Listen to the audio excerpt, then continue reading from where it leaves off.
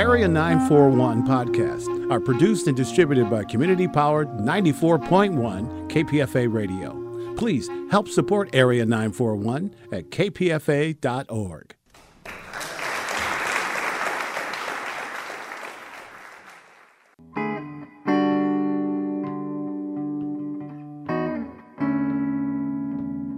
This is the Area 941 Radio Walensky podcast.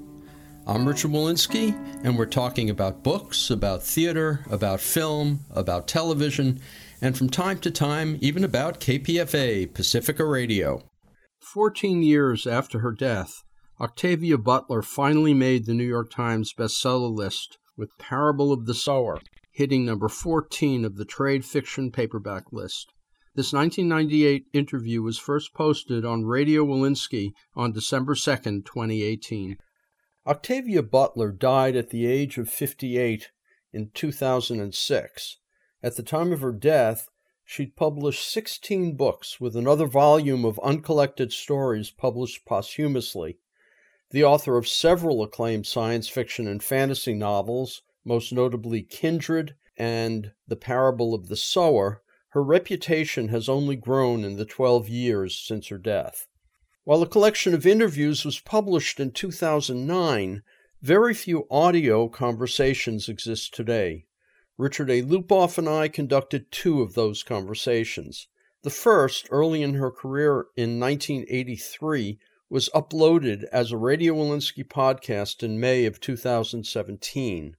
This interview, recorded in November 1998, came on the heels of the publication of Parable of the Talents, a sequel to Parable of the Sower.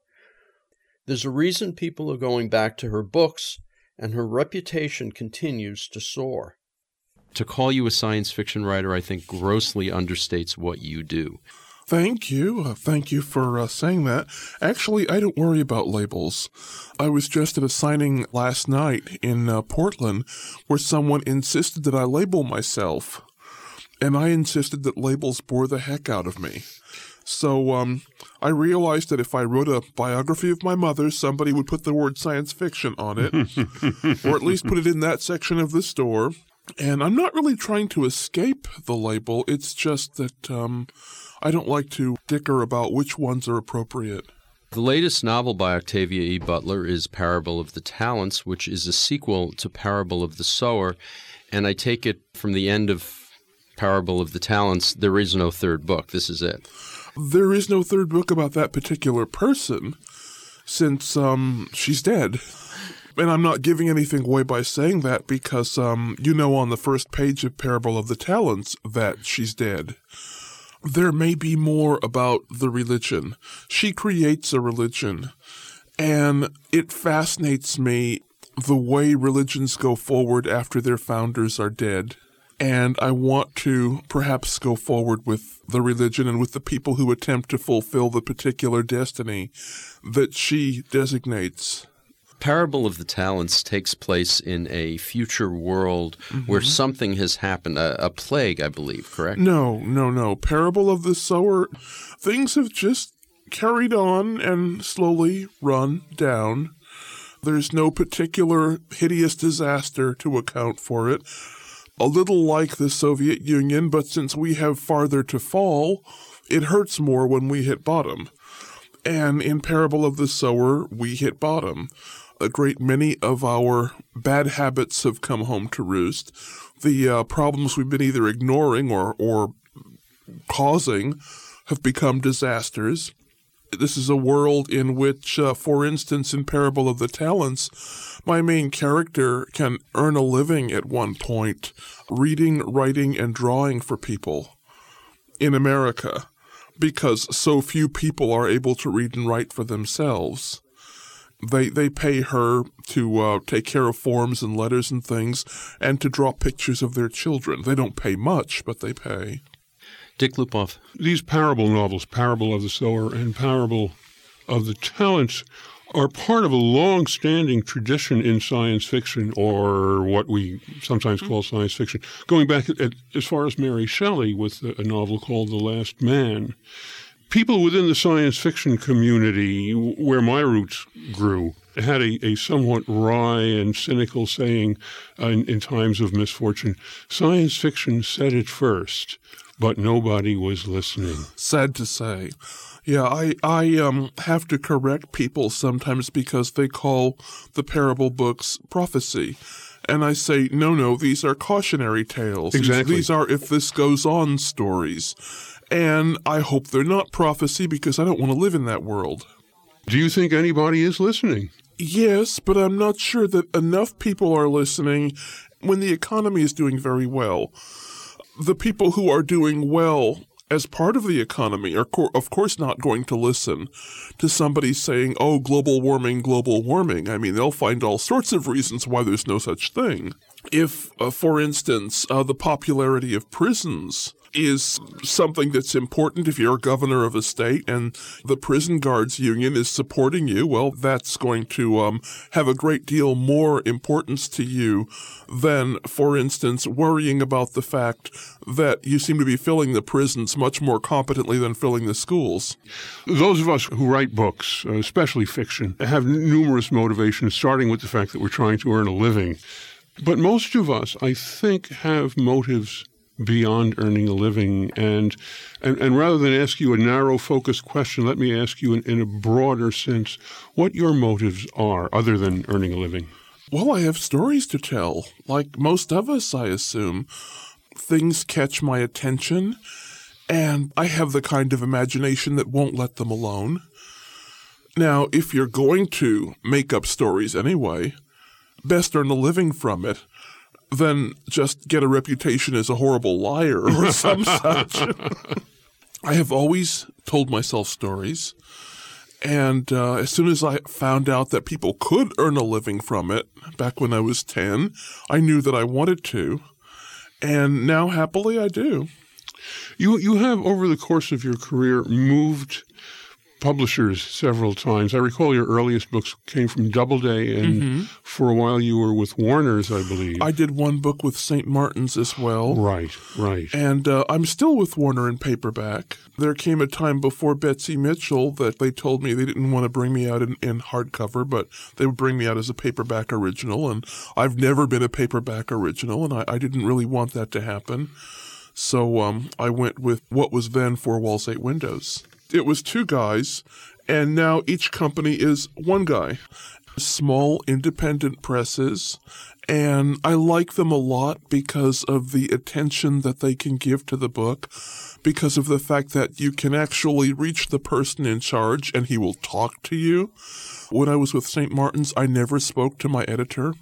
At Doubleday, the editor was a decent human being, but I wasn't able to get any kind of advertising except the one group ad that they did for just about for everybody they were doing during that period of time. And I never did an author tour until I went with Four Walls, Eight Windows. They never assumed that my books were going to sell well enough to make it worth their while. But the question arises about two other points. One is the advance, the kind of money you get. I took a cut to go with a smaller company. And fortunately, I was at a place where I could do that. I mean, I wasn't going to starve or anything. But I got paid a lot less money when I went with Four Walls, Eight Windows. And it didn't really go up when I went with Seven Stories. But the thing is, I still get the same royalties. So it comes to me in the end. Most writers live fairly close to the bone. I learned a long time ago that I had better put the money away and pay myself a salary, or I would not be able to function at all. What about distribution of these books? Pretty good, really. Both of them had the same distributor, seemed to get the book around the country. I wish that there could be more advertising, but I recognize they don't have money. I'm at a point now in my career where I go around I had to kind of build this up on my own, go around speaking at colleges and for other groups. That helps to publicize the books. This was something that I was doing instead of author tours because I couldn't get them. When I was finally able to go on author tours because Four Walls, Eight Windows was willing to finance it, I kept up the college speaking, workshops, that kind of thing. It seems to be very much worthwhile because more people find out about the book.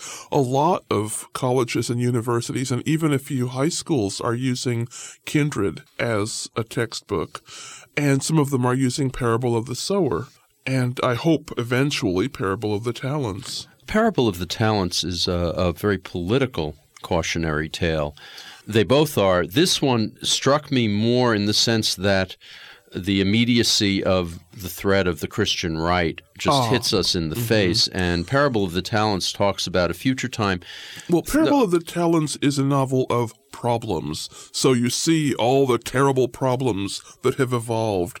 Parable of the Sower is a novel of solutions. It actually says this on the cover. I gave a talk and my editor was there and he apparently took notes. But anyway, I don't see this as a novel of the magical solution.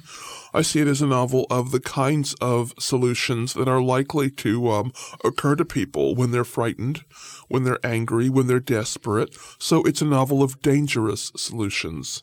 And certainly the right-wing religious person is one of those dangerous solutions. This Christian president backs off from those who do things in his name, but it's clear that he's a thug anyway. Yeah, he doesn't exactly back off. He just sort of says, well, I have nothing to do with them. I don't support them, and he lets them carry on. Well, this is no different, I think, from the Christian, the leaders of the Christian right now and the killing of Matthew Shepard. Ah, good thought.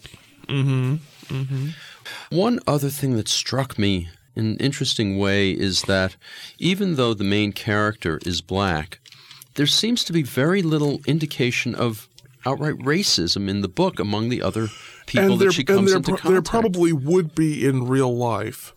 But that wasn't what I wanted to work with here, mainly because of the religious thing. I mean, the major villain, if you want to call him that, who never really puts in an appearance. He's just this looming character who gets elected to the presidency pretty much as Hitler got elected as Chancellor of Germany. He is a religious extremist, and in a way my character is too. It's just that her religion is not hateful. She's not out to get anybody who happens to disagree with her. She hopes they'll change their minds, but she's not out to do anything to them. What she's out to do is to focus people away from the destructiveness and towards something that a lot of them feel is silly, but on the other hand, it's something that is such a long-term, difficult, absorbing project that chances are they'll have a lot less time to do each other in. One of the things that intrigued me, I found very thought-provoking about Parable of the Talents and this new religion called Earthseed, is that while the principles of the religion are very broad and inclusive and constructive, it reminded me in a way of Buddhism, in fact. Except that in Buddhism, they don't say God is change. Temporary is not the right word. Ephemeral, yes. Actually. Yeah, more like. Virtually every religion we can think of, and I don't want to point an accusatory finger at any specific religion, they all start with a set of noble and benevolent principles. That's, in a way, why I want to carry on with the religion, even though I won't be carrying on with this character. I don't know how far I'll take it, but I have in the back of my mind, I have these 4 books that sort of want to be written, and they're 4 books that are, in a sense, the 4 faces of God in this religion. There is a verse that says within it, God is trickster, teacher, chaos. The first book would be Parable of the Trickster. That unfortunate face of God. I think in Christian religion, we don't pay that much attention to the trickster because we're not allowed to have lots of gods. So, you look to other religions where there's always a trickster character, a Loki or something like that, and it's not Satan the devil. It's just somebody who can't quite be trusted. Somebody who might hurt you, might help you, but you don't quite know what's going to happen with him. Another aspect, well, actually, it's part of the Earthseed religion, is the idea of getting off the Earth and moving out among the stars. Yeah, the destiny of Earthseed is to take root among the stars. That's one of the verses. It's what she's using as this, this focus. That's what I said. Some people think it's silly because they're trying to get enough to eat, and here she is talking about the stars.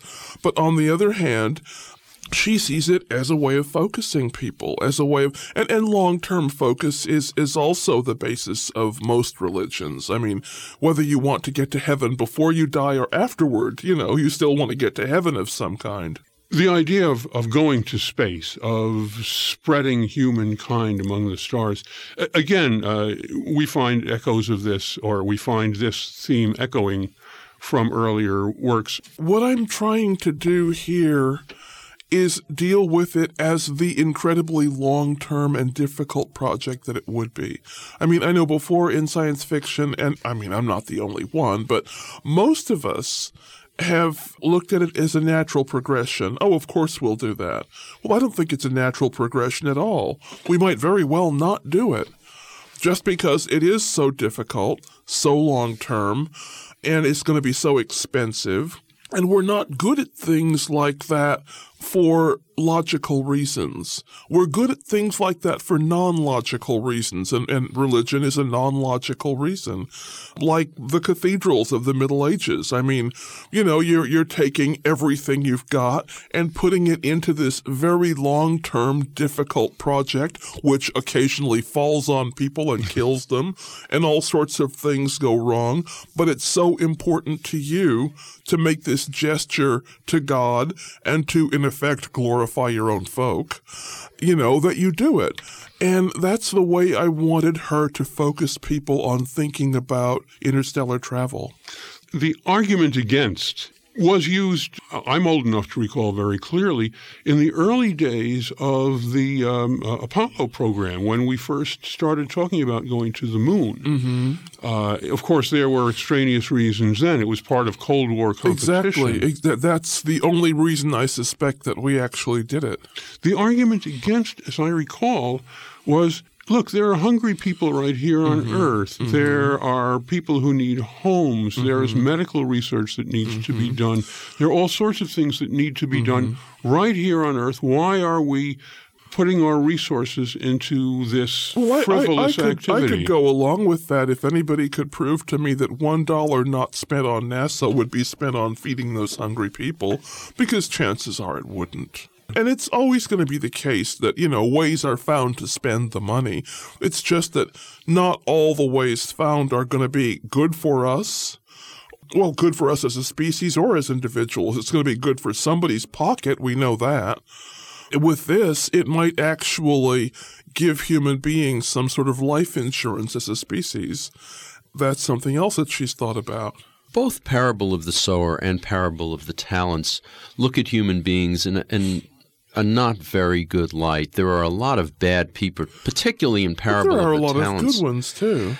Yeah, but the face of the monster shows itself in Parable of the Talents very strongly. That's because one of the answers that people find, after all, when they get frightened, when they're confused and all that, is scapegoating. And it's much easier to figure out why the problem is his fault and not yours. That way, all you have to do is kill him. And that you don't have to create anything. You don't have to fix anything. Just kill him. I kept thinking, Lauren, your protagonist in these books, she wants to expand out to the stars, and yet there's a very harrowing sequence at a Christian camp where Camp Christian is the name of it, yes. Yeah, where she used to live, in fact, as in a community, and a torture device called a collar. And I kept reading this and thinking, I kept, of course, thinking about concentration camp guards during World War II, and I kept thinking, wouldn't she ever wake up and say, well, wait a second, maybe humanity doesn't deserve the stars? No, because then she'd have to die. One of my inspirations for this book was my grandmother, who went through some pretty harrowing times on her own and came through them because of well, two things, really. Her desire to see to it that her children had a better life, and her desire to be what she thought her God wanted her to be. Her religious faith kept her going. Religious faith keeps lots of people going. When I was a kid and getting very impatient with my mother because she had this very strong, well, absolute, what can I call it, literal religious faith, and couldn't understand why I didn't agree with her. To her, it was simple. You just have faith, that's all. And to me, it was incredibly aggravating, especially when the minister said, don't ask so many questions, which is why I have these people in their religion asking questions as part of everything.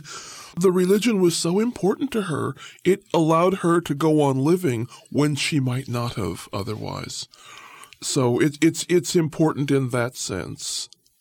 I'd like to change gears for a moment and talk about your career and what's happened with it. You burst on the scene a little over 20 years ago, or about 20 years ago, wasn't it? Burst on the scene. Oh, yes, it was a longer ago. Yeah, it was more than that, actually. My first book was published in 76. And I recall Kindred making a major splash. Actually, it didn't, but thank you. Really? No, it went in and out of print fairly quickly. It didn't make a splash until years later when Beacon picked it up.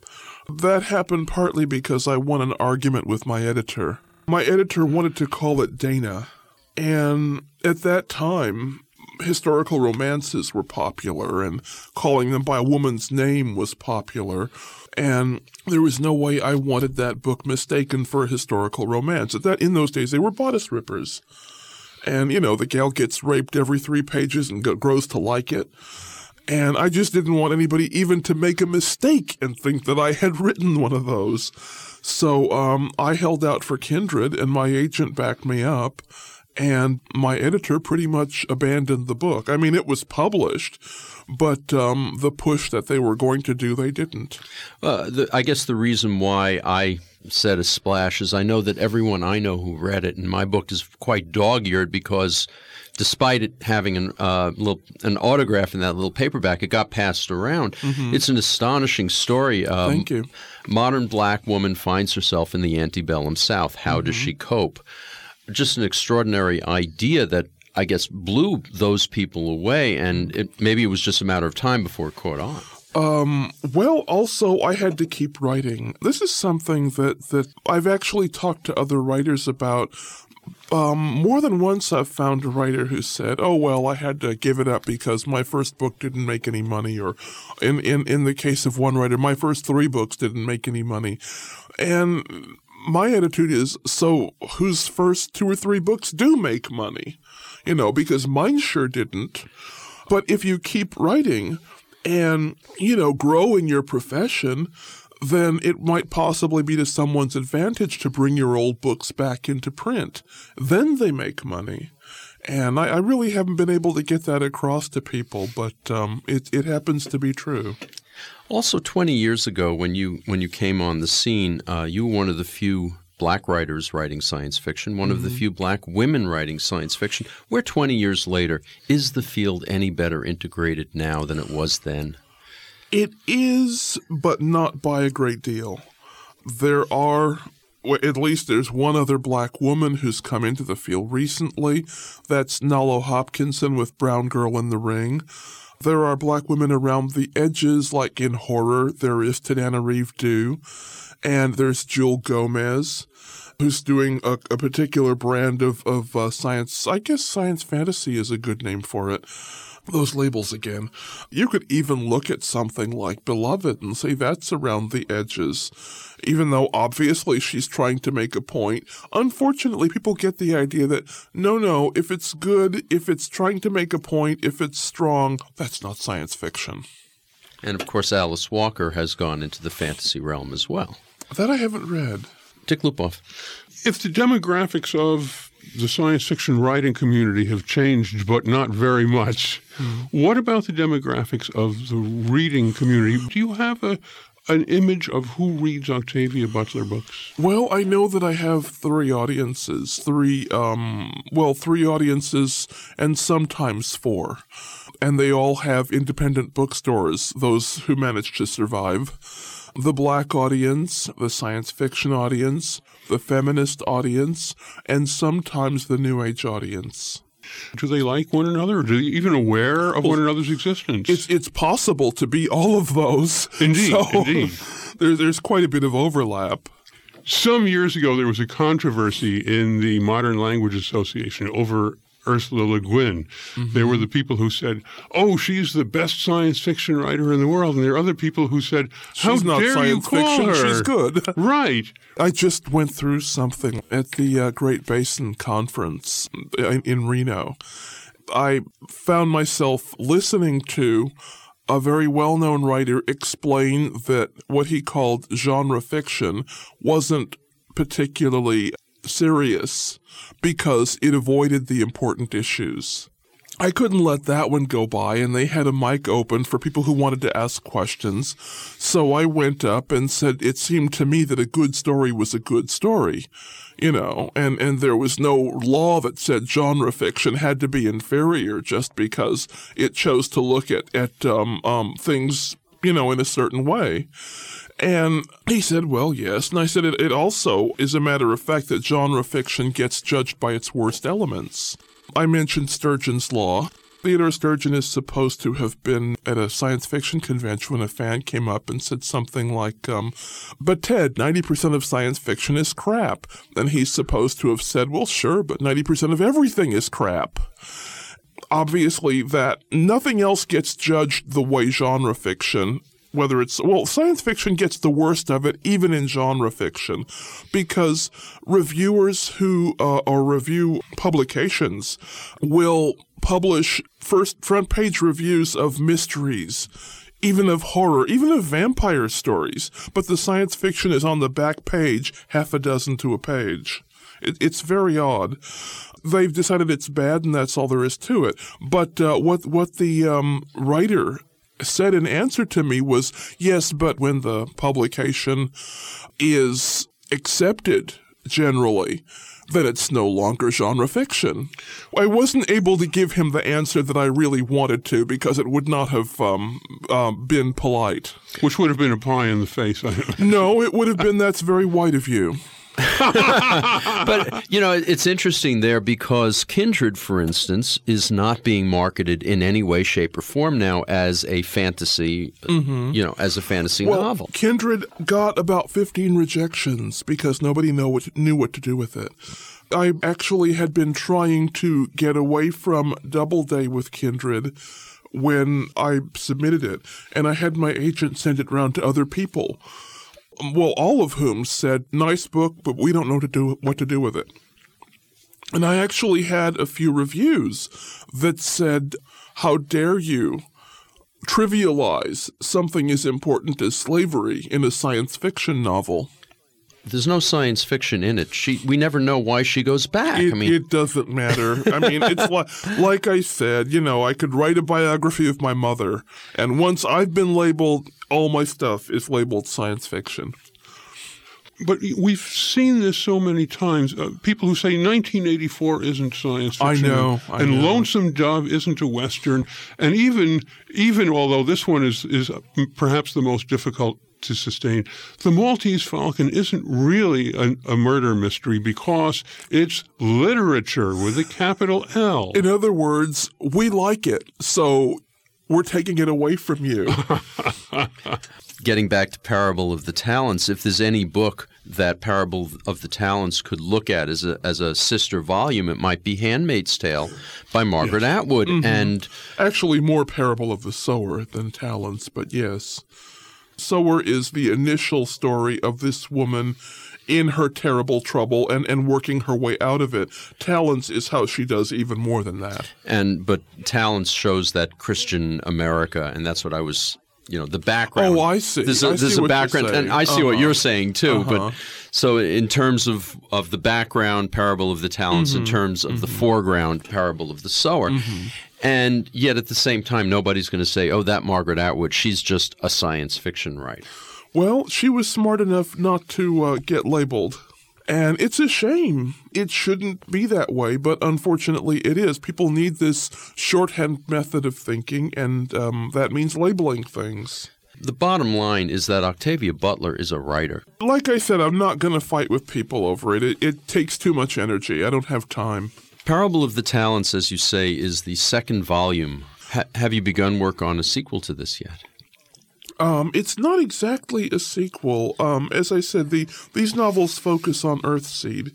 They have no characters in common with Parable of the Sower or Talents, mainly because just about everybody's dead. The first one, which should be Parable of the Trickster, I'm a little worried about it because when I got the idea for it, someone else came up with a book that uses the idea. I mean, obviously, there's been no, we couldn't possibly have gotten together. It's an idea that apparently appeals to people, especially right now. I had to decide whether or not to go ahead and write it. This has happened to me before. I can remember having a novel half done and having someone else come out with the idea so similar that I actually had to go back and change not only plot but names. At least now it's happened at the beginning, so that I don't have to go through. I mean, that was a really miserable process because once you name a character, it's like that character is alive and that's his or her name. And the fourth book, Trickster, Teacher. Parable of the Trickster, Parable of the Teacher, that kind of, yes. So that when I began the first two Parable books, I was reaching back into my character's religion for the reference, the title, and now I'm actually reaching into Earthseed for the reference and hoping that it will be familiar enough to people so that they'll understand it. You mentioned before we went on the air that you had recently spent a week as writer-in-residence at Tulane University. Yes. Talk about that a little. It's generally running my mouth a lot.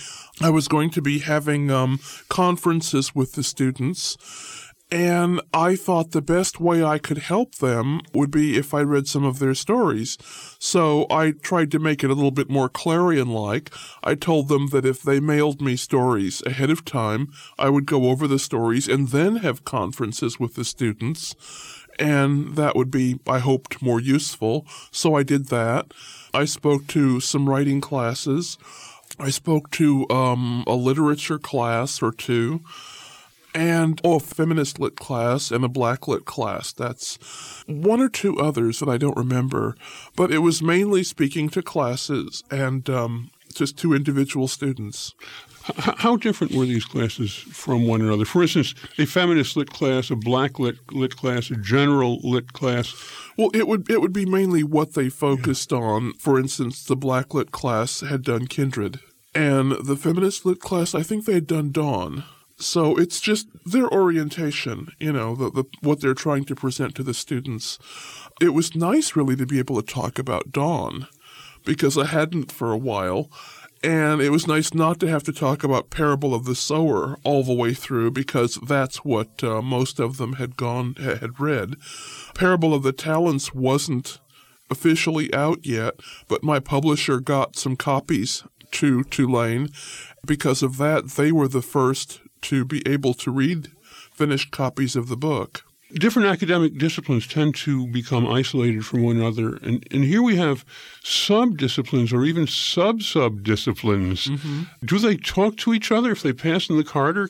I'll tell you, though, one of my favorite books of recent reading is the Alvarez book, T-Rex and the Crater of Doom. The title gives the wrong impression. It's a good, serious piece of science writing.